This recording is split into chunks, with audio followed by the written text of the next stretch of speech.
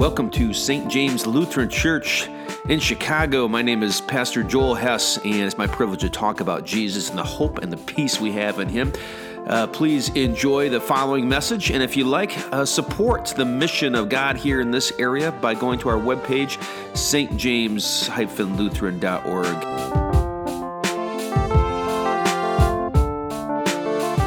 Love your enemies. Do good to those who hate you. Bless those who curse you. Pray for those who abuse you. If anyone strikes you on the cheek, offer the other also. Grace and peace to you from God, our Father and our Lord and our Savior, Jesus Christ. Amen. Jesus gives us some hard words. There was a pastor who began a sermon like this on the same sort of subject, and he asked his congregation, who here has lots of enemies?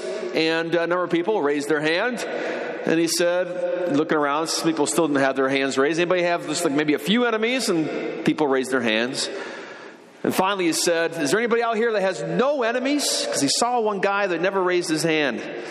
And this old man, 92-year-old fella, raises his hand. And the pastor looks at him, he's just astonished, like, you have no enemies? How in the world do you do that?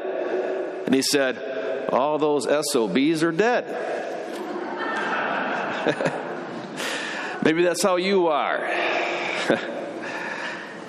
We all have enemies. We might not have awful enemies, terrible enemies, but there's always the little ones. The annoying person might be in our work or school or at our homes even, or people that we love can be our enemies. But we have that. We have enemies. And Jesus says something just crazy today. Love your enemies. And He doesn't leave it up to you to figure out what love is, which is so huge. Loving is an action in the Bible. I don't care how you feel. No one cares how your heart is. Loving means to do things for others.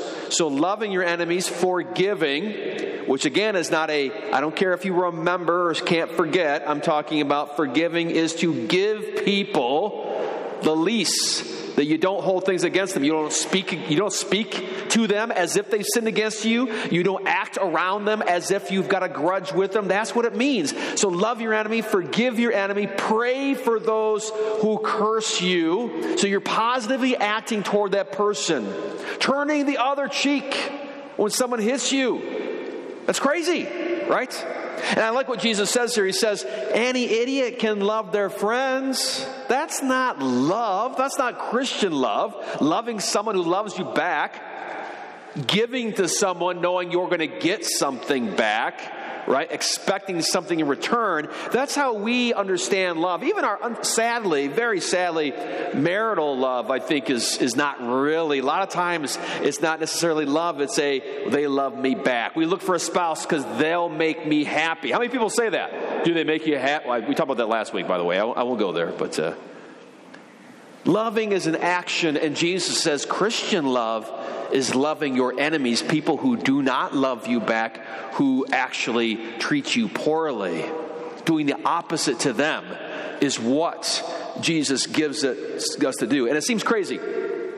Why? How? How are you able to do that? To forgive someone who hurt you so many times. And I'll bet all of you have someone out there that you still hold a grudge against, right? It's hard to let it go. Or to truly act kindly to people that you know can't stand you or are working against you. To speak well of them on Facebook, among your friends. To turn the other cheek. To forgive. To get the power to do this, usually if you were to Google it right now, the power of forgiveness, let's say, you'll almost always find some cheesy psychologist, in Psychology Today, tell you that forgiveness, we should forgive because it makes you feel good. You ever seen that? You should forgive because you need to release that from within yourself. You can't let them hold something over you. Therefore, you should forgive something, and that empowers you because it's good. Do you see what they're doing? Is this the kind of forgiveness Jesus is talking about? We try to turn that around into making forgiveness something for us. I'm going to forgive because it makes me feel better. No. Who cares how you feel? You forgive not for you. You forgive to give something to them. Forgiveness means giving someone else something, not you. Will it make you feel better? Sure, it does. It is a wonderful thing, absolutely. But that's not why we do it. And you're not going to truly forgive if that's why you're doing it, quite honestly. If you are forgiving because it's going to make you feel better, if you're loving your enemy because somehow you're going to feel better from it, I imagine that's probably not going to be forgiveness or love. We love our enemy, we forgive only for their benefit. How can we make their lives better even though they've hurt us? That's what Jesus has called us to do. That seems crazy, doesn't it? Counterintuitive. Seems stupid, actually, right? You love someone that you know is against you. You let them go. You don't hold stuff over them. You don't protect yourself from them. That seems pretty dumb. And yet Jesus says, let it go. How can we do this? The story of Joseph, I think, really gives us that power, shows us how we're able to forgive. Joseph, chapter 40. Everybody know what he's talking about? It's in Genesis chapter 40 onward is the story of Joseph. Everybody seen Joseph's in the magical, technical color, is that right? Dreamcoat or something like that? Donny Osmond, right? You know what I'm talking about? The Joseph story. Joseph has 12 brothers, right? Israel.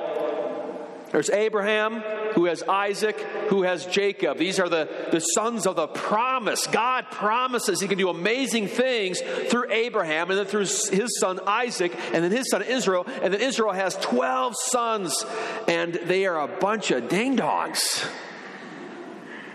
Especially the story of Joseph. So the 11 brothers are out working in the field, working for Dad. And now, I will say, if Joseph was my brother, I'd throw him in a pit too. I'm going to throw that out. So Jacob tells Joseph to go tell his brothers or give them some Kool-Aid or whatever. They're hot, they're working. So Joseph comes out, and he's wearing this beautiful, cool-looking robe that Dad just bought him, right? And it just looks awesome, and he's looking great. And he's not afraid to share how awesome it is either. And then Joseph proceeds to tell his brothers how he had these dreams. Oh, do tell. And the dreams are about how basically they're two different images, but the idea is you guys one day will bow down to me. Would you want to kill him at this point? Let's be honest here, right? Because jealousy does that, doesn't it? And so the brothers are extremely jealous and annoyed. I would be too. And so they devise a plan. When he comes out again, we're going to throw him in the pit. We're going to basically kill him. Throw him way down the cistern. He's going to die. But then Reuben, very compassionate fellow, he says, well, let's not kill him, but let's still throw him down the cistern. Then I'll go get him later on. Hopefully that'll scare the heck out of him, and he's learned his lesson. Really compassionate guy, right? That's our view of love, by the way, isn't it? Well, I'm not going to kill you. I'm just going to make you feel the pain. And so they throw Joseph down there. As you know, the story goes, these slave traders came by, saw this young man and said, perfect, I'm going to make some money off him. They grab Joseph, take him, sell him to slave traders in Egypt. Joseph ends up in Egypt, and lo and behold, he's working for this guy, and he's a slave for him, but he's doing a great job. He's really helping this guy out. And so things are going really well for Joseph, and he's praising God. But then, of course, this guy's wife has a thing for Joseph. He doesn't respond, so this does not sound like a modern day soap opera, by the way. This is Genesis. And so she devises a scheme. Basically, Joseph tried to sexually assault me, and the guy throws him in jail. So Joseph's back down here. All the while, Joseph trusted and prayed to who? To God. Bad things happened to him, and yet God came through and delivered him. And now this Pharaoh has dreams, and they're just really bugging him, keeping up at night. And in some way or the other, you can read the story, chapter 40 through 50 in Genesis. Joseph ends up telling the Pharaoh that there's going to be a famine coming. Right now, there's going to be a great harvest for a number of years, and then after that, a famine. So now collect all the food, etc., and put it in great silos and bins so you can keep it. So when that famine comes, you will be ready. And the Pharaoh listens, and the Pharaoh puts puts Joseph in charge of everything. And they do collect all this food. And the famine comes. And God, through this terrible thing that happened to Joseph, this evil deed, the worst thing you could do to your brother, try to kill him, ends up being the best thing possible that could happen to Egypt. And guess who else is starving? Joseph's brothers. And they hear that there's food in Egypt, and so they go to get that food. Joseph knows it's them, but he's all dressed up like an Egyptian.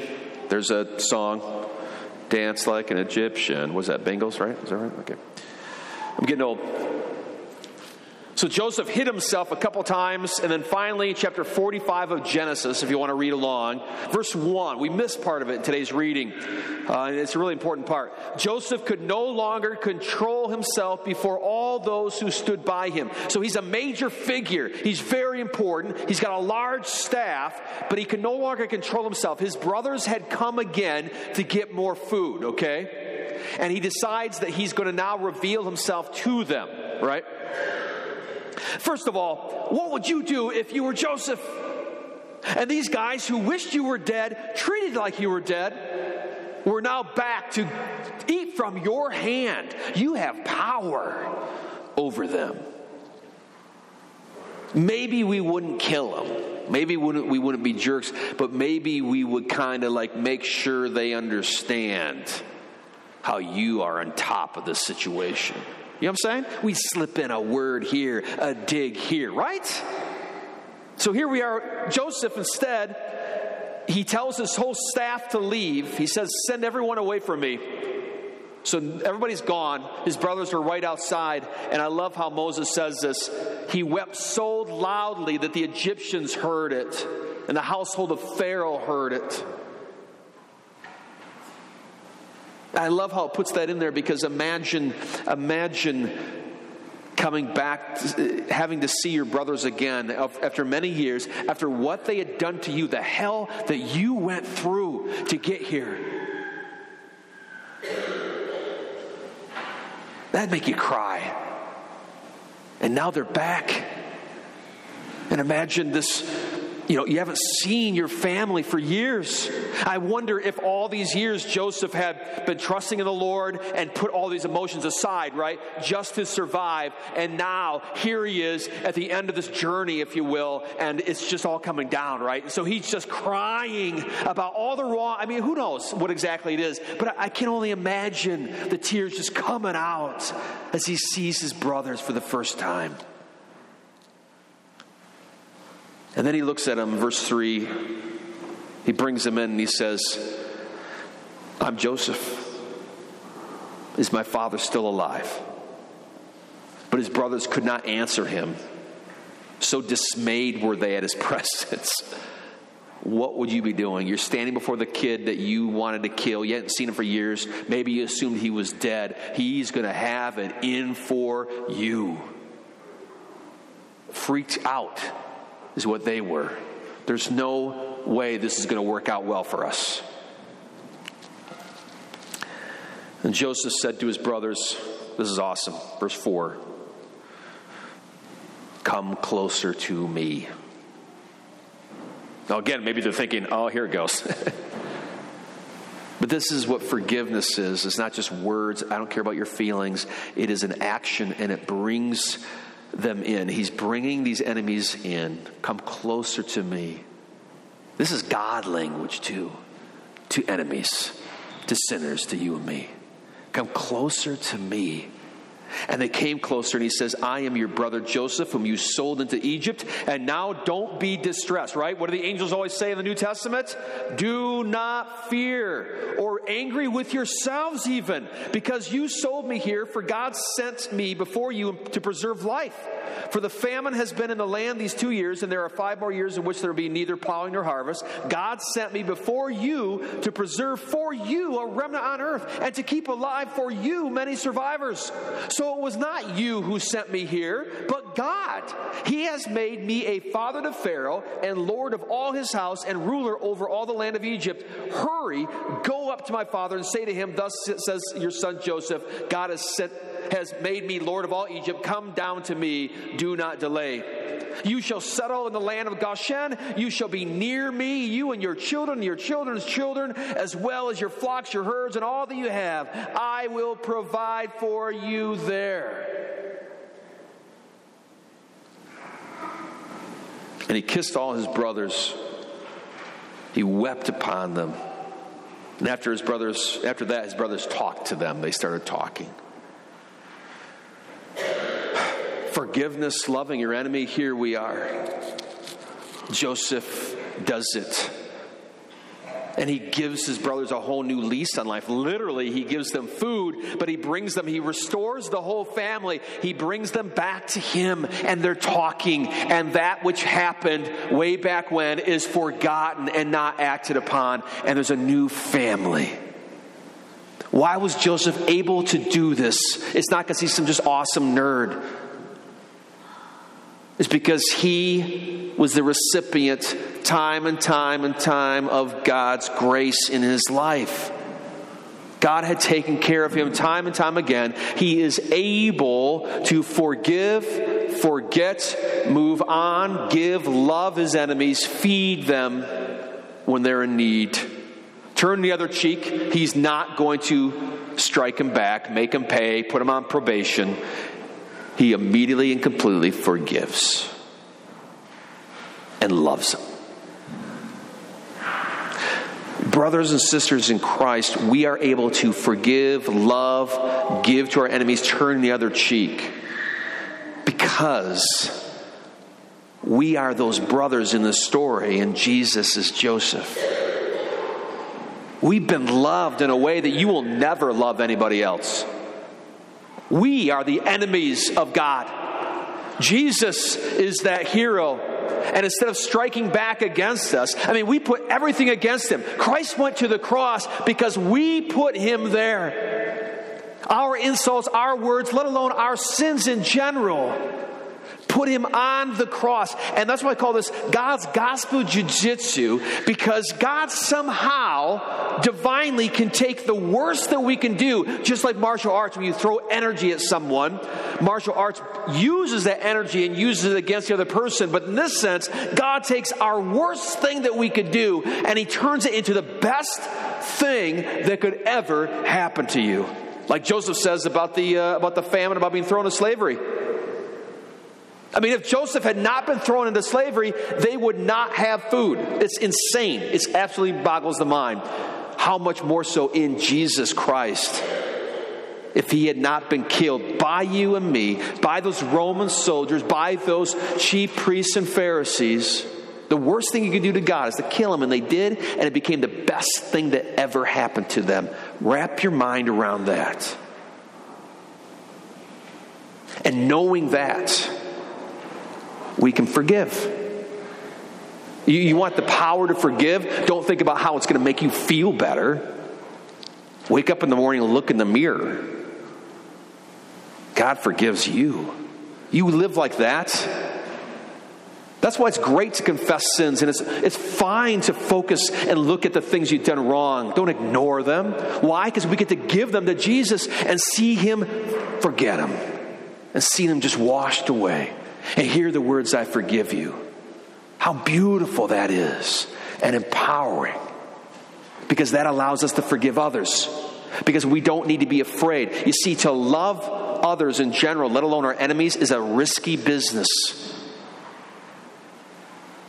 It's dangerous. Because you might get hurt. Getting married is a risky business. To put yourself out like that, to say I do forever, it's risky. And in general, that's what we do in our life for our enemies, for those that we like and those we don't like. We take care of them, we feed them, we don't hold things against them. We are able to love like that because we are loved like that in Jesus. And therefore we can take risks because we know that no matter what happens at the end of the day, this person might hurt us again and again and again and again. And we can keep on forgiving and loving because in the end, we're going to be fine because Christ has died for us and he's risen and we will rise too. So there's nothing an enemy can do that will ultimately hurt us. So therefore we can love them because we don't need to hold on to things. We don't need to. We don't need to protect ourselves because God has our back. And we're motivated in our hearts to love because we've been loved. Holy cow. When you get to heaven, you might bring up all these, I can see people doing this, Lord, do you remember this? Do you remember that? I can't believe you forgave me for that. He will literally not know what the heck you're talking about. Christ holds nothing against us. It's forgotten every day, every second. And because of that, we can do the same. We don't need to hold things against people. We can give. We can turn the other cheek. And maybe as we go out into our community and our neighborhoods and our friends, and guess what? We might not have crazy arch enemies like Superman does. Maybe you do. Maybe you have a terrible enemy that just wants your job. That happens for sure. But I think we have like little enemies that annoy us, people that we're impatient with. You know what I'm saying? May the power of Christ's forgiveness and love for you empower you to love them. And through that love and those actions and those words, may they come to know how they are loved in God, provided for, and it will be okay for them too one day. In Jesus' name, amen.